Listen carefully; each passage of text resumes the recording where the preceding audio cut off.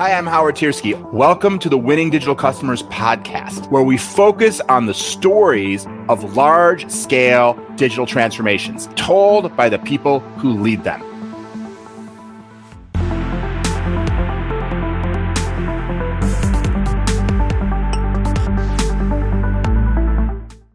Hey, everybody. Welcome to another episode of the Winning Digital Customers podcast. Our guest today is Ray Wang. He is the founder, chairman, and principal analyst at Silicon Valley-based Constellation Research. He wrote a book you may very well have seen, published by the Harvard Business Review in 2015, called Disrupting Digital Business. He actually has a new book that came out last year, published by HarperCollins, called Everybody Wants to Rule the World.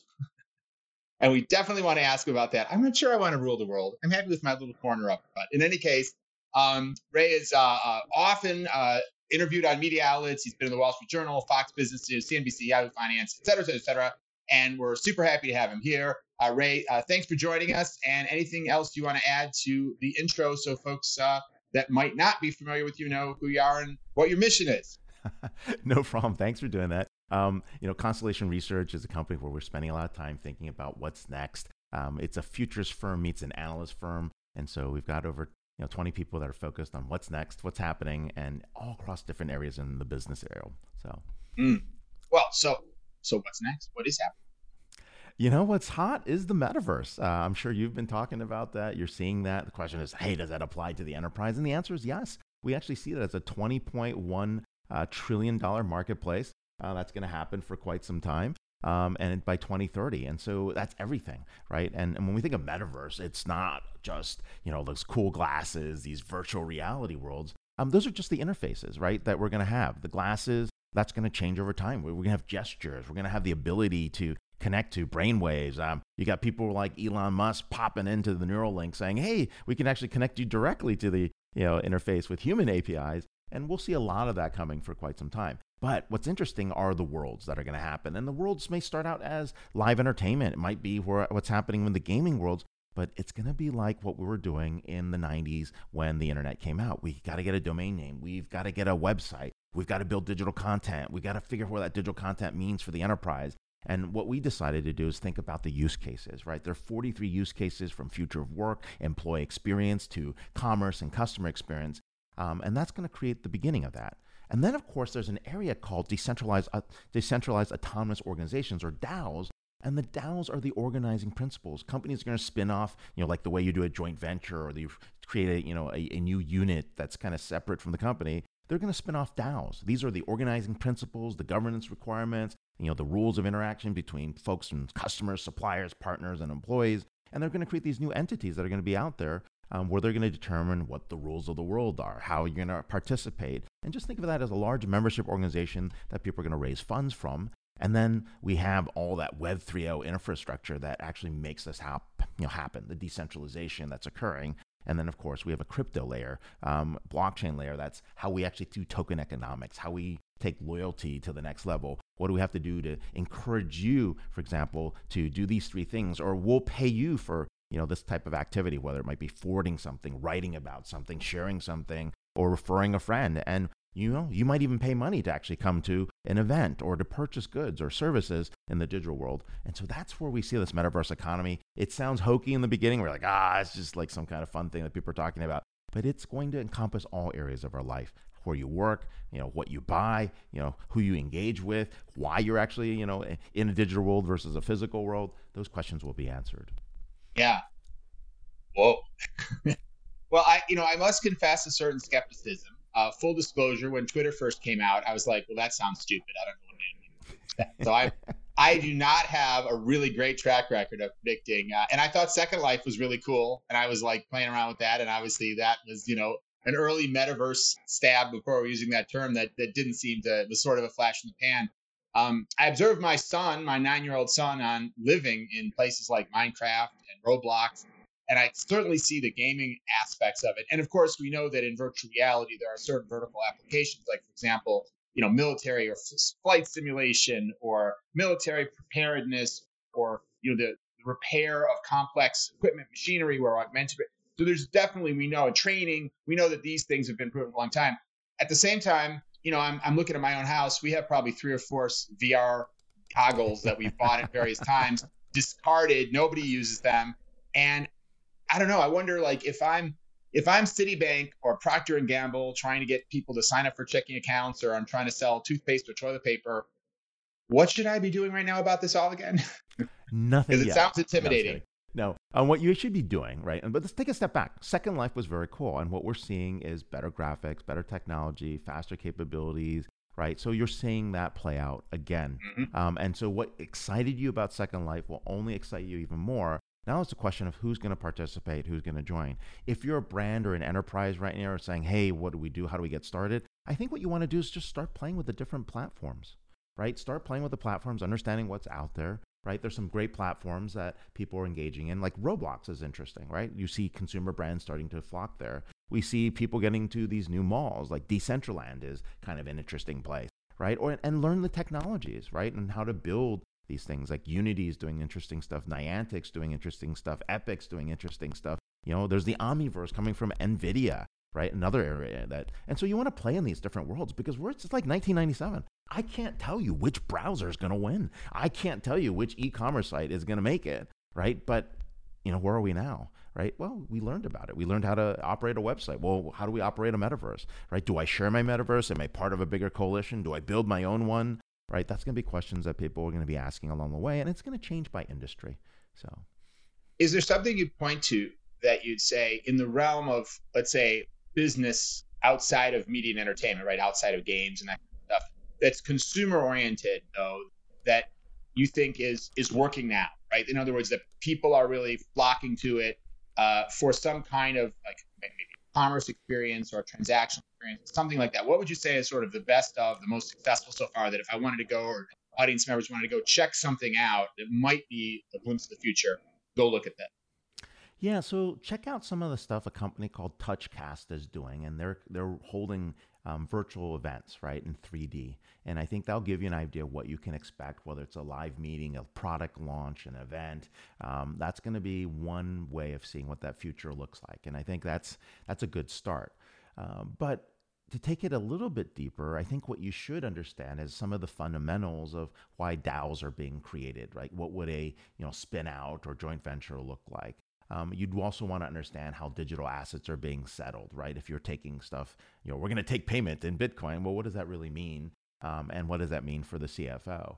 And then, of course, you want to go out and say, how do we participate in this? And you'll see it in advertising pretty soon, right? Where esports will pick up. And esports is another place where we're going to see that in 3D. And every movie studio out there is going to put their digital assets out there, right? So my entire Marvel world will be there, or Disney will play in this space. And luxury brands are starting to do that as well. So we'll see small pieces of this pop up, but I think the acceleration will happen in the next 2 to 3 years, because the way to build these worlds, the rules behind what works, they're all being built right now. We're just at the beginning. So I think it's important to know that and understand where that is, but not to dismiss it as a trend that's going to go away.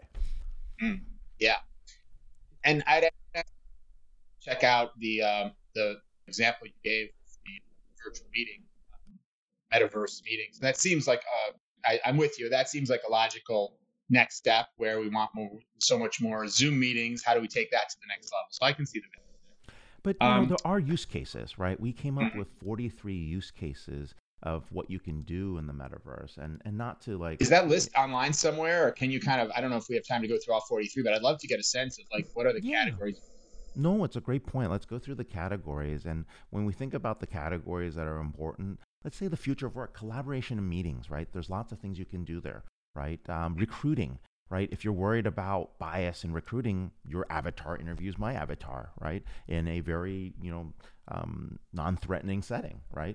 I can also do onboarding, right? Bringing folks together that are in different places so that you can build some camaraderie. If you look at the stats, folks that were hired, in the last 18 to 24 months are the most likely to leave because they don't feel connection. Training. Let's say we do live simulations and you say, I know what to do on an oil rig, right? Well, I'll give you haptic gloves and an exoskeleton, and we'll see, what you can do on the oil rig without endangering anyone's lives. I can do that for training as well, right? Just to make sure you're okay, or follow something in the day of the life of a physician and see what's going on. Or it could even be just as simple as, hey, look, we're doing repairs, right? We're going to actually deconstruct, this unit. You're going to come in and go fix a repair, field service, follow someone along the way, and see how they're doing. There's also internal comms, right? How you can actually do one-on-one meetings. Digital twins are super hot. Matterport's another interesting one, what they're doing with buildings and building information systems. And then, of course, the commerce and customer experience is about advertising and search, of course. We're going to see marketing where people launch products and create VIP experiences.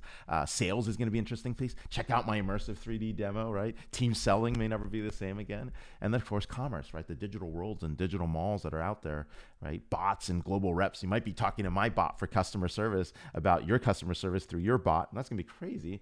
And, of course, live events. So those are some areas that people can think about as we look at the metaverse. Yeah. Well, it'll certainly be interesting to see how that evolves. And let's go back a little bit to the DAOs, the decentralized organization. That's another concept where, I mean, and I hear about this a lot in the context of blockchain too, how, have a blockchain business that nobody owns. It's sort of like its own independent entity. And obviously there's a certain kind of scary Orwellian, or I don't even know what, like this, or the future, the machines are starting to take over, right? Now they can run their own companies without any people involved. But are there some examples of that that you'd see? I certainly have seen a lot of success in different types of decentralized initiatives. I mean, look at Linux, right? That's not that's an old story. Most popular operating system in the world, created by a decentralized, but yet it's still an organization. It's still run by some humans. What would be an example like that we can all envision of like an operating, functioning DAO, and why it was created and how it works and how it's a good thing and not something that's going to lead us to the age of Terminator? That's a good point. We see a lot of folks that say, okay, these DAOs are going to drive us into some bizarre world. It's a cult thing. No, but we see lots of things. I mean, if you think about the Uniswap DAO, that's an interesting one. It's one of the biggest ones. There's a governance token around it, and the whole point of this DAO is really about sharing different types of ideas, right? Sharing different types of protocols that are out there. Being able to go out and create different opportunities, right? So it's kind of like a DAO to create other DAO, right? Can you explain it a little bit more for people who may not be familiar with it, the Uniswap? Yeah, so you can submit a proposal to community members. People vote on the proposal to say, hey, this is something that's interesting, and then they go fund it, right? And it's basically a funding mechanism. It's a GoFundMe page for startups that say, hey, I want to try something new. We'll put everything digitally, all the bylaws, all the rules, right? How people get paid out. And if you get like 40 million yes votes, they'll go out and build it. People will go out and say, hey, let's go do this, right? So it's kind of like a Star Search meets Techstars startup meets what's the future going to be, and so that's one way to do that, to actually fund organization, right? Another one is like MakerDAO, right? That's an interesting DeFi project, and the idea is to figure out same thing, use on-chain voting to actually come up with rules and proposals to get funding, right? And so if you get a proposal that people like, you get voted and it gets funded, and then people go out and build that. So the DAOs have actually played a role in terms of a funding mechanism, just like people would go out to get your early funding from angels. They've now created this ability to kind of do that right away to get funding off the beginning. But DAOs can also work differently. They can be like membership organizations, almost like if you're participating in a volunteer group or charity or a country club. Like all these things kind of play a role. Yeah, interesting. So, for example, a bunch of banks could get together and say, hey, we all have a technology need that's not out there. We all need an API created for a particular purpose. Or let's create a DAO to create shared technology that banks can use. And then they could all put proposals in, all vote on which ones should be done. They could submit an RFP, and companies could submit proposals to the DAO. And then the people in the DAO could vote on it and decide who to hire and how to fund it. And essentially, you've created a kind of an association, but one that nobody runs other than a set of programmatic rules that are driven by voting. If I described it?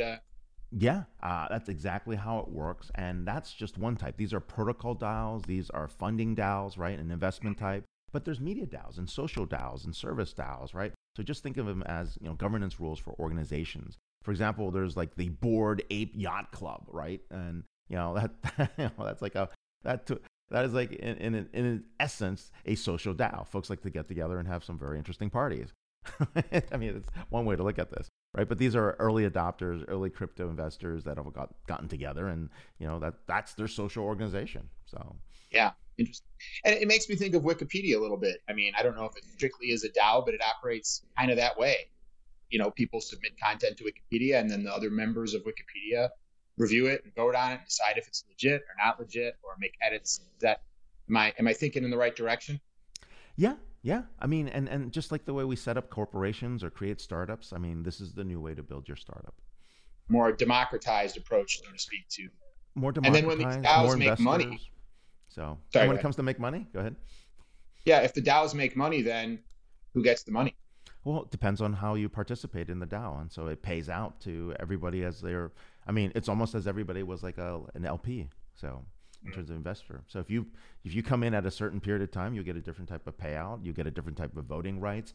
You might get certain types of membership privileges. Yeah, fascinating. Well, I'm glad I'm asking about these things. I'm getting an education. I want to ask you just at a little higher level, beyond outside these specific areas. Your first book was about disruption, and obviously we've been talking about a lot of disruptive things over the last few minutes. Um, what do you think? How do you think big companies should be thinking about disruption today? Is it something that they well, I don't know. First of all, most people, when you start to use the word disruption, it doesn't sound like a good thing, right? If you have a party and someone says, we were having a party and then it was disrupted, you don't usually say, oh, awesome, that sounds fantastic. You're like, oh no, what happened? So what's the mindset that companies should have today about disruption? Because it sounds like something in many ways companies try to avoid. And yet it seems like those that are most successful have a different mindset about it. It's a really good point, right? When we first talking about how cool disruptive technologies were and what disruption was doing, right? There was a sense of you're pioneering something, you're creating a revolution, you were a change agent. And those things are great if you are the change agent. Now, if you're on the other end of that disruption, it is awful, right? You're going through a lot of pain and you're trying to figure out, how to change, not just your business models, not just how you monetize, right? But the culture inside an organization and how it gets built and implemented. So I think the notion of disruption for disruption's sake is not good, right? You don't want to go do that. But the challenge of an organization that's become complacent and staid and not responsive to consumers and stakeholders like partners and suppliers and even employees, that means you'll be disrupted before you disrupt yourself, and that's really where the cadence of events is. If you don't disrupt yourself before someone else does, then you're not taking control of your own destiny and what's happening. And so from that perspective, right, you think about disruption. A good friend of ours, Whitney Johnson, right, she has a book, Disrupt Yourself, right? And the concepts behind that and organizational disruption are similar, right? You see a trend coming, you're doing nothing about it, and you know what? You could go out of business. Okay, what's the better alternative? Let's go out and figure out how to disrupt ourselves and make the changes along the way. But that's not easy to do.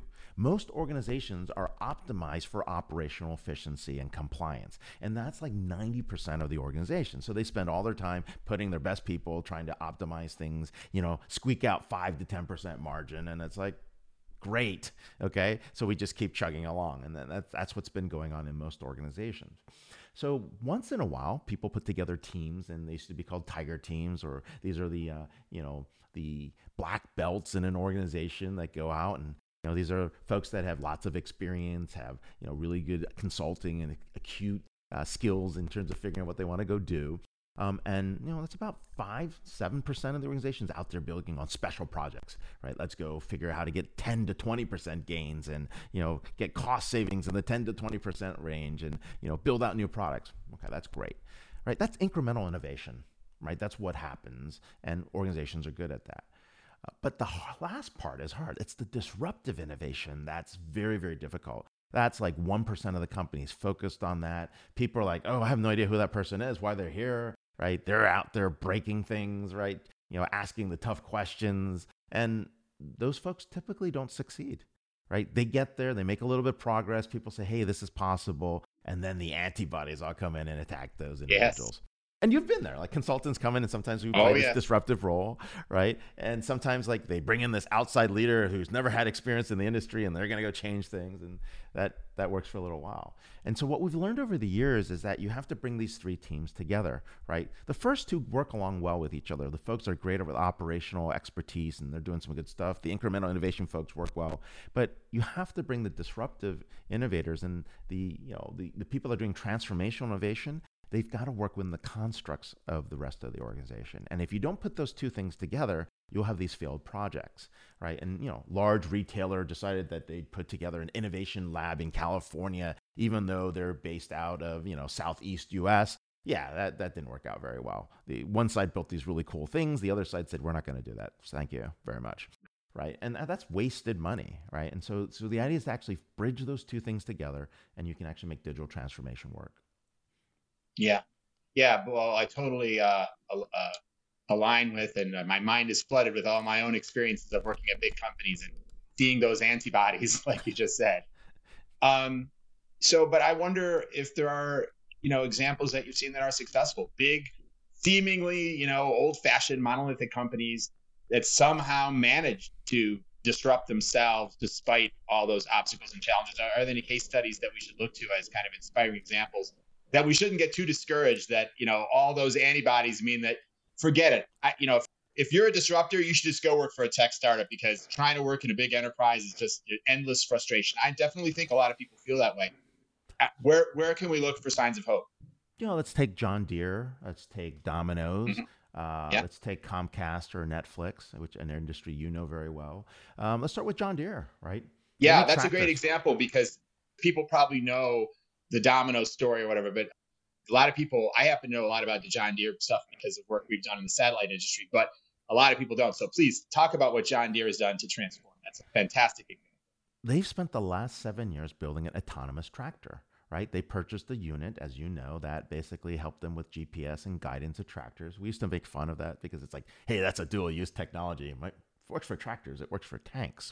But but the interesting thing here is the fact that they've been applying sensors and LiDAR technologies and cameras, the same stuff you do in autonomous vehicles. They've been looking at AI and ML, and they took 50 million images, right, to figure out obstacle detection, right? And how do we run? I mean, their biggest question is we're running out of arable land, so places to grow food, right? And the populations are only growing. And so the land either has to be more productive or we have to be more productive. And, these tractors typically, need to be guided by humans, and that's only going to work so far. Can we actually build autonomous tractors that work?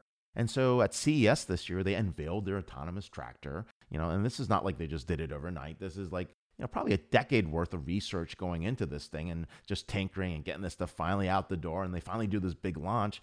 And these tractors can run 8 to 9 hours a day. They can identify obstacles. They took 50 million images to figure out, hey, does a farm work this way? Does it look like this, right? They've had perfected the satellite technology so that I think they're within an inch, right? When you actually plow and plant, I mean, they're within an inch, and that's pretty impressive for what they can do. And so now we can actually run tractors more often. We can actually plant more often. We can do this in a way that, doesn't address any of the labor shortages that we might have. You just got to fuel this tractor and you're good to go.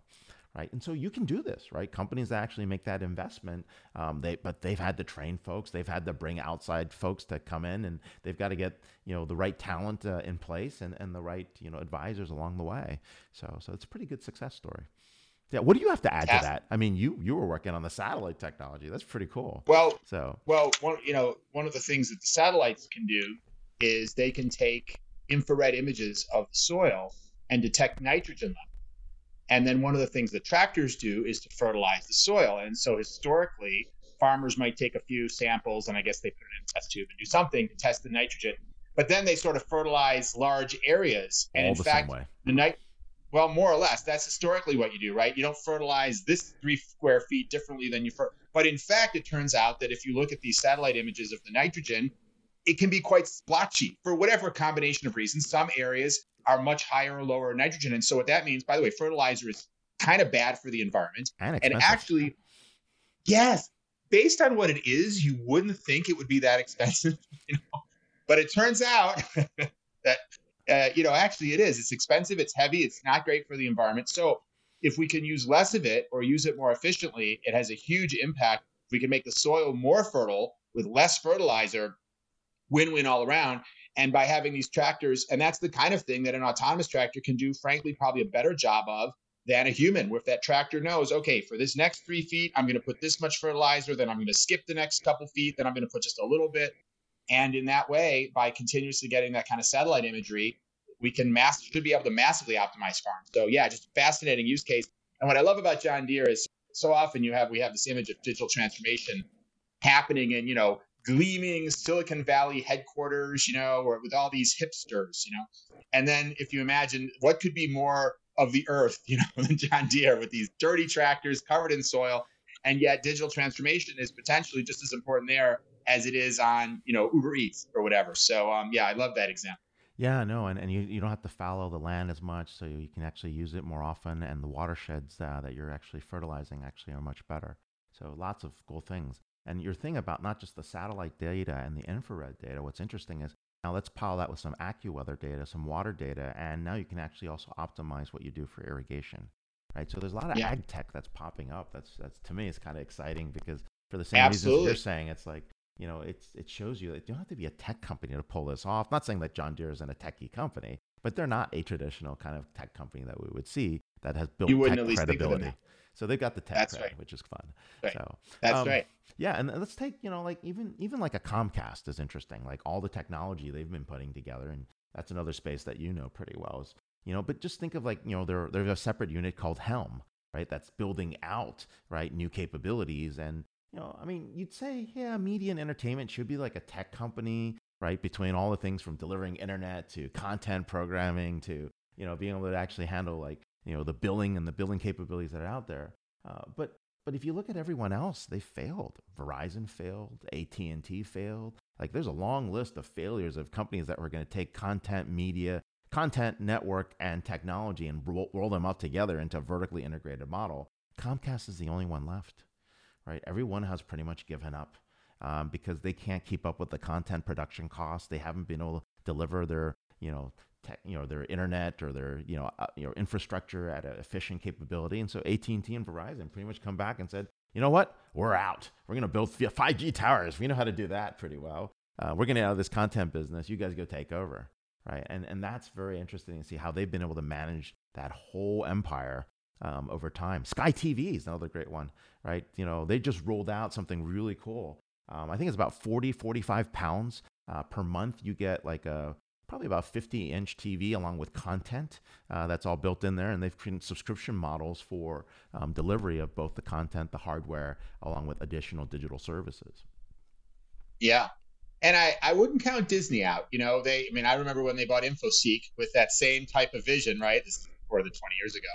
And obviously that didn't work out for them. But on now, with the launch of Disney Plus and a digital delivery mechanism that's more aligned with, viewership rather than reading, it does seem like they're poised to dominate and be a major competitor to folks like Netflix. So they may have found a path that's more Disney-esque than buying a company like InfoSeek to provide, kind of like news and other kinds of content. But imagine if you can have the Disney experience in the metaverse, tying back what we said earlier, right? And Disney Plus allows you that ability to experience, Disney World in a 3D environment. That's going to be pretty wild. Right. And you'll see those kind of things emerge. And that's why I actually think it's really important to look at the studios, because the studios have a lot of digital assets that will turn into NFTs, that will create these new types of experiences that people are going to crave for. I also live entertainment, right? I think you interviewed our friend Michelle McKenna at the NFL, right? Esports, live sports, that area, that's going to be another huge area. Live concerts, and you couldn't attend the concert in person, fine. We'll give it to you in Dolby Atmos, full 8K in the metaverse, and you'll feel like you're there, right? Just tell us what seat you want to sit in, right? And that's going to be stuff like that, and it's going to be pretty wild. So you go to the live concert, right? Pay for that. You'll view the event again in the metaverse because you want to try that experience, right? And then maybe you'll do a one-on-one with the artist. So, yeah. Cool stuff. Well, I can see why people pay you to tell them the future. Fascinating stuff. We're running to the end of our time here, but is there anything else? Maybe we'll have time for if you have one more prediction that you want to share, and then we'll get to when people want to reach out and learn more about you and your content and your company. But is there one more thing you want to share? If I was going to put one more thing on my 2022 new thing that I should be doing R&D on or checking out or thinking about, what would it be? I think I would spend a lot of time on the great refactoring. And what we mean by that is your personal aspirations, the work-life balance, every organization's mission and purpose is being challenged, right? It's not a great reset. It's not a new normal. What we're really doing is trying to identify where we evolve to next. And that great refactoring is something every organization is looking at, right? Whether it's your business model, what you do with ESGs and purpose, what do you think about in terms of how you handle your supply chains, how do you treat your workers, what happens with your customers, what kind of customers do you want? People are asking that question now. It's not like we're taking everything. What kind of customers do you want to service, and how do you want to do a good job with that, right? And what type of partners do you want to work with? The great refactoring is happening right now, and I think you'll see that strategy evolve, and we'll be back to where we are in the roaring 20s. Not a very good start, but when we look at the end of the decade, I think we're going to see some very different type of organizations. Yeah. That's a profound idea, that the great resignation isn't just about people quitting work, but to rethink work, and that the future of work is about a lot more than just doing the same thing remotely, that kind of thing. I hope not. That stinks. Yeah. No, you're absolutely right. Well, thank you. Very, very interesting insight. You've got my wheels spinning. A lot to think about. Thanks so much, Howard. So Ray, this has been great. We could keep talking for another 2 hours here, of course, because there's so much ground to cover. But I'm committing to 30-minute approximate episodes of this podcast. So we are at the end of our allocated time.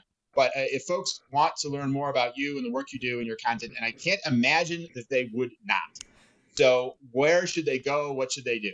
Yeah, check out our website at www.constellationr.com. You can watch some fun podcasts that we do every week on Disrupt TV show. And then you can check out my personal website at raywang, RAYWANG.org. Wonderful. We'll put those links in the show notes as well so people can have them there. Ray, thanks so much for being here. You've got me worried that, there's some stuff I should be thinking about that I'm not. So I better go do that right now. I get to go get the metaverse set up. So I'm going to do that this afternoon. Thanks a lot, Howard. Thanks for being here. And thanks to all of you, as always, for watching and listening to the Winning Digital Customers podcast. See you next time. Till then, keep transforming.